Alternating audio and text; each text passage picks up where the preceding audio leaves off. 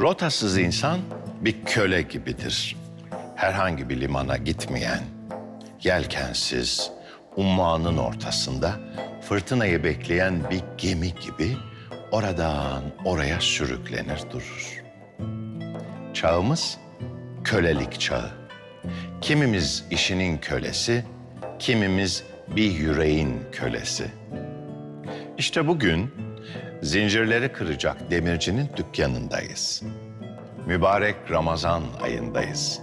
Ellerimizi, ayaklarımızı dolayan o nefis, o kibir, o tembellik zincirinden kurtulma ayındayız. Hoş geldiniz efendim. Sefalar getirdiniz. Ekran başında bizlere yarenlik ettiğiniz için çok müteşekkiriz. Sağlık ve afiyet yerindedir inşallah. Elhamdülillah. Bir vakit evvel bir dükkanın önünden geçerken kafeste bir kedi gördüm. Kafesin içinde. Gözlerimi ovaladım. Acaba dedim ben yanlış mı görüyorum? Yo, doğru görüyordum. Hemen yanaşıp dükkan sahibine sordum. Bu kedi neden kafestedir? Uçuyor mu? Ötüyor mu? Tebessüm etti dükkanın sahibi. Dükkanımın içinde 3 kuş beslerim. Bu kedi uçmaz da ötmez de. Lakin uçana da ötene de bir türlü rahat vermez. 3 kuşun bir kafeste ne hissettiğini biraz da o anlasın istedim dedi. Gariban, kedi fıtratının kurbanıydı yani.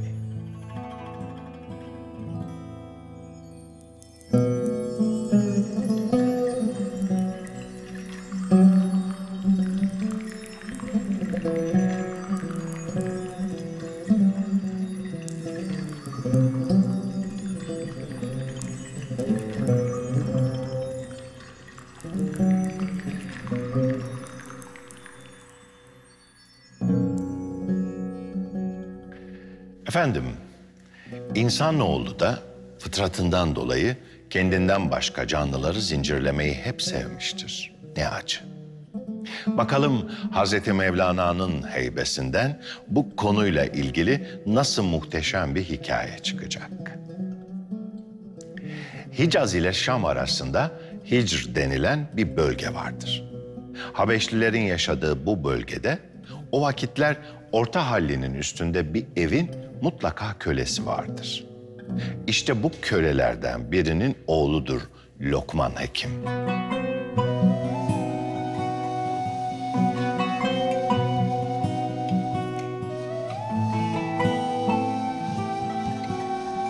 O dönemde kavmi putlara tapmasına rağmen annesi ve babası muvahhid bir ermiş Lokman Hekim. O da babası gibi köle doğdu. Henüz 17 yaşındayken hakikatin ışığıyla karşılaştı.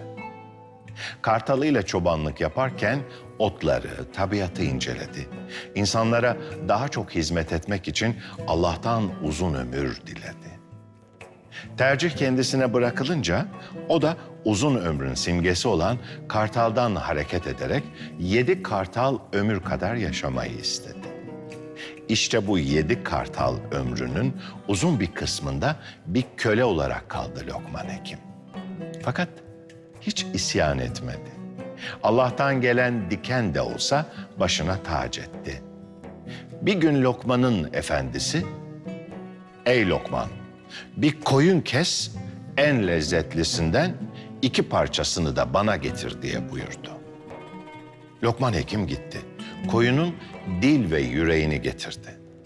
Bu duruma kızan adam, "Koyunun en lezzetli yeri dili ve yüreği midir?" dedi. Lokman, "En tatlı sesler dilde, en tatlı hisler yürekte yaşar" dedi. Efendi bu alimane cevaba kızdı. "Öyleyse bir koyun daha kes.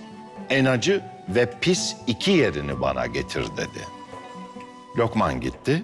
Koyunun yine yürek ve dilini getirdi. Efendi ve akıl hocaları şaşıp kaldılar. Lokman kendisinden emin, en acı sözler dilde, en pis düşünceler de yürekte yaşar dedi. Bu dersten ötürü Lokman'ı önce azat ettiler, sonra köyden kovdular. Doğru sözler onun hürriyetine kavuşmasına yol açmıştı. Asıl hikayemiz artık hür bir alim olan Lokman Hekim'i anlatıyor. Lokman hür olduktan sonra insanlık için dağ tepe şifayı, dermanı aradı. Şam'dan Hicaz'a, oradan Anadolu'ya bir derviş gibi otların, bitkilerin peşinde gezdi durdu.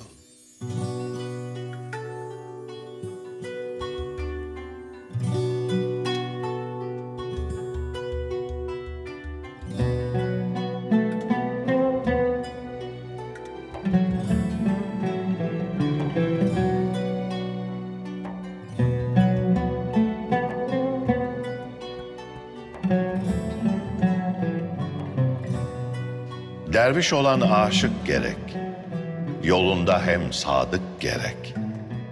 Bari anın yanık gerek, can gözleri açık gerek. Alçaktan alçak yürüye, toprak içinde çürüye, aşk ateşinde eriye, altın gibi sızmak gerek. Zikri hakka meşgul ola, yana yana ta kül ola. Her kim diler makbul ola, tevhide boyanmak gerek. Ehven kişi yol alamaz, maksudunu tez bulamaz. Yol olmayan var olamaz, varını dağıtmak gerek. Dervişlerin en alçağı, buğday içinde burçağı. Bu Mısri gibi balçığı her bir ayak basmak gerek.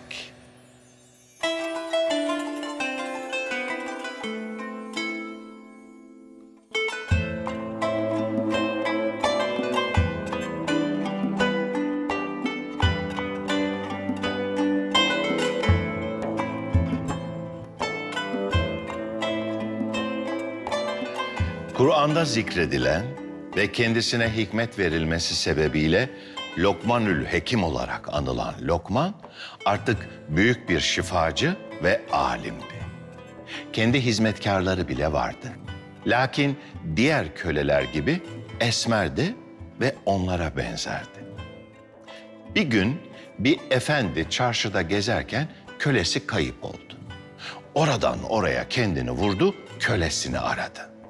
Bu hiddetli, zalim ve gaddar adam o sırada pazarda ilaç hazırlamak için ihtiyacı olan otları aramakta olan Lokman Hekim'e rastladı ve onu kölesine benzetti, kolundan tutup yakaladı. Gel bakalım dedi. Evine götürdü. Lokman hiç ses etmedi. Zalim adam Lokman Hekim'e evinin yanında başka bir ev inşa ettirdi. Büyük şifacı hiç itiraz etmeden çalıştı. Zalim adam Lokman'a sürekli zulmetti. Suyu damlayla, aşı gramla verdi. Sırtına her gün daha fazla yük yükledi. Lokman her gün daha fazla tebessüm etti. Adamın daha önce kaybolan asıl kölesi bir yıl sonra çıka geldi. Özür diledi, bağışlanmasını istedi. Adam çok şaşırdı. Kölesine benzetip çalıştırdığı kişinin büyük şifacı Lokman Hekim olduğunu öğrendi. Lokman'a haksızlık ettiğini anlayınca çok üzüldü. Özürler diledi, ayaklarına kapandı. Lokman Hekim güldü. Özrünün bir değeri yok. Bir senedir yapmadığın eziyet kalmadı. Bana kan kusturdun. Bunca eziyet iki sözle unutulur mu?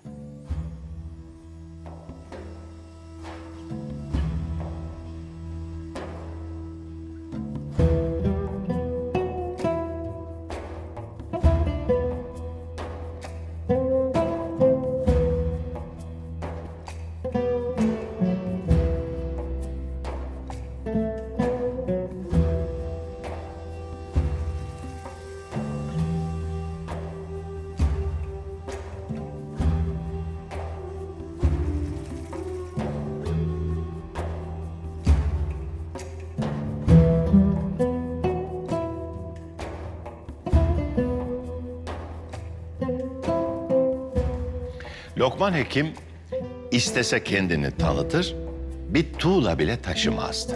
Zira bilinen bir alimdi. Kendini tanıtmadan zalim adamın kölesi gibi hizmet etti.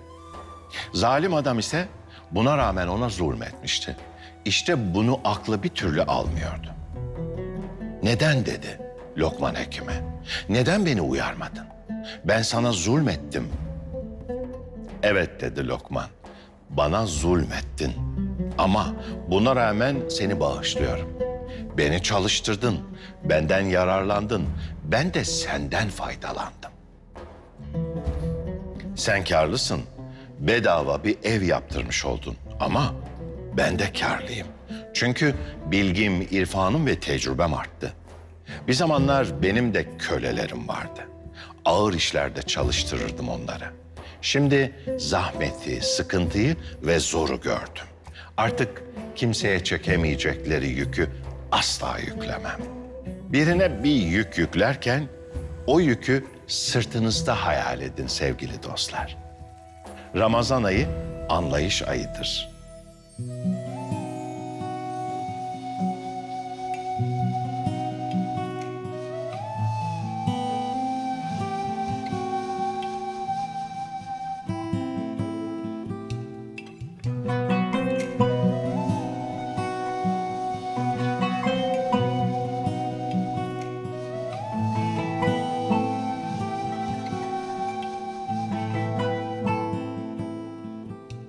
Mesnevi'den hikayemiz bu.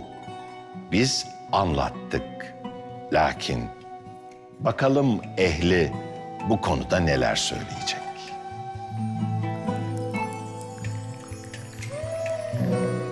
Hazreti Pir'in hikayeleri hep söyleye geldiğimiz gibi çok katmanlıdır. Bu kıssalardan henüz okuma yazmayı öğrenmiş bir çocuk da kendisine hisse çıkartabildiği gibi tasavvufi irfana derinlemesine hakim bir bilge de kendi kabınca bu kıssalardan manalar çıkartabilir. Lokman Hekim kıssası ilk bakışta merhamet et ki merhamet bulasın şeklindeki hikmeti bize anlatır, açımlar görünür. Biraz daha derinden baktığımızda men dakka dukka, kim birine bir kötülük yaparsa o kötülüğü kendisi görür, hikmetini bize hatırlatır. Biraz daha yakından baktığımızda kötülerle arkadaşlıktan kötülüğün ne olduğunu öğrenmek gibi bir hikmeti bize anımsatır. Ne var bu kıssada? Lokman Hekim köleye benzer bir simaya sahip olduğu için onu kendi kölesine benzeten bir zat tarafından alıkonulur ve bir yıl boyunca çalıştırılır. Sonrasında Lokman Hekim'in esasen köle olmadığını fark eden kişi onu salıverir, özürler diler. Lokman Hekim özrün esasen fiili telafi etmediğini bilir. Fakat şunu söyler, ben senden bir şey öğrendim. Benim de kölelerim var ve o kölelere en azından senin bana davrandığın gibi davranmayacağım. O kölelere zulmetmeyeceğim. O köleleri daha önce belki cebr altında, zor altında haklarını yiyerek çalıştırdığım halde artık hikmetle, adaletle muamele edeceğim. Bu bir yıldan bunu öğrendim der Lokman Hekim. Gayet açıktır kıssa. Kötülüğü gördüğünüzde kendi yaptığınız kötülükleri hatıra getirirsiniz. Yanlış davranışı gördüğünüzde kendi davranışlarınızı hatıra getirir, ibret alır, onların üstesinden gelmeye çalışırsınız. Biraz daha derinleştirelim kıssayı. Lokman Hekim'in ne öğrendiğini sorma sadedinde. Hazreti Pir bir diğer katmanda şunu söyler. Esasında vücudumuzu idare etmemizi sağlayan, hayatımızı idame etmemizi sağlayan nefsin güçleri, arzu gücümüz, irade gücümüz, beslenme gücümüz, iştiha gücümüz, bunların tümü ruhun köleleridir esasında. Ruhun güçleri, ihtirasları, arzuları kölelere denk gelir, kölelere tekabül eder. Onlara nasıl davranmamız gerektiği hususunda Lokman Hekim bize bir şey öğretir. Ruhun güçleri, nefsin güçleri aynı zamanda kemalimizi, insani yetkinliğimizi kendileri sayesinde gerçekleştirdiğimiz, bize istihdam edilmiş, bize musahhar kılınmış güçlere tekabül ederler, kölelere tekabül ederler. onlara zulmedersek, onların hakkını vermezsek, bir ruhban gibi tümüyle ceza altında onları yok edersek kemalimize gidecek yolu bulamayız. Onları bilakis adil bir yolla, nedir adalet? Her şeyi yerli yerine koymak.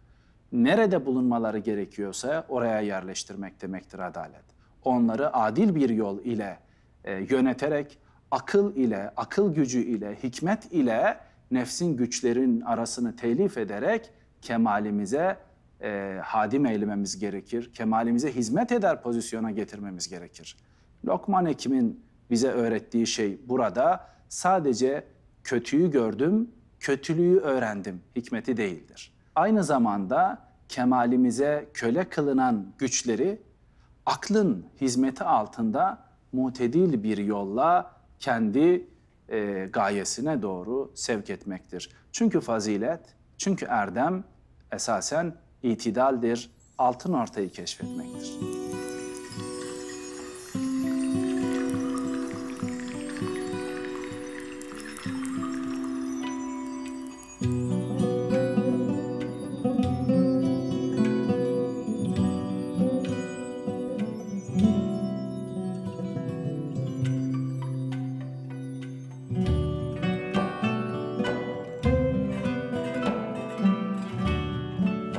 Göz gamın ne olduğunu bilseydi, gökyüzü bu ayrılığı çekseydi, padişah bu acıyı duysaydı, göz gece demez, gündüz demez ağlardı. Gökler yıldızlara, güneşle ayla, gece demez, gündüz demez ağlardı. Padişah bakardı ününe, tacına, tahtına, tolgasına, kemerine. Gece demez, gündüz demez ağlardı.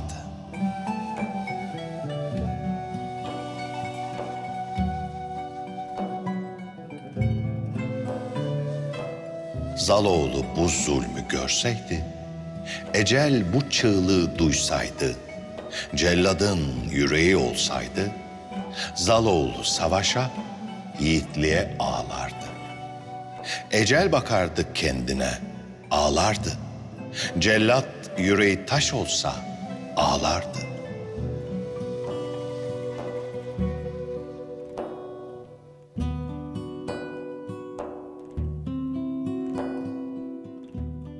Kumru başına geleceği duysaydı, tabut içine gireni bilseydi, hayvanlarda bir parça akıl olsaydı, kumru selviden ayrılır ağlardı, tabut omuzda giderken ağlardı, öküzler, beygirler, kediler ağlardı.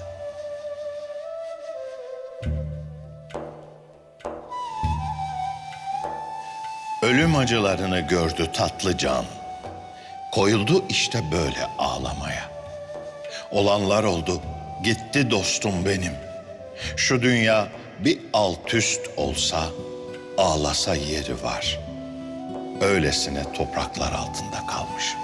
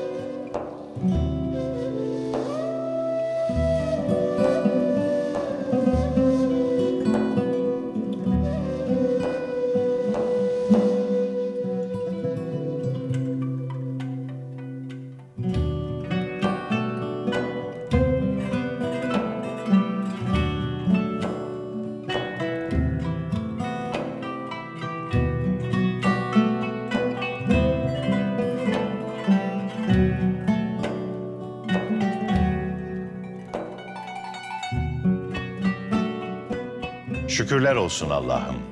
Bugün de bizi nasipsiz ve rızıksız bırakmadın. Evet sevgili dostlar, Ruha Şifa Mesnevi'den bugünlük de bu kadar. Aman ha, Sağlıkla ve muhabbetle kalın. Sakın daralmayın. Bahar çok yakın.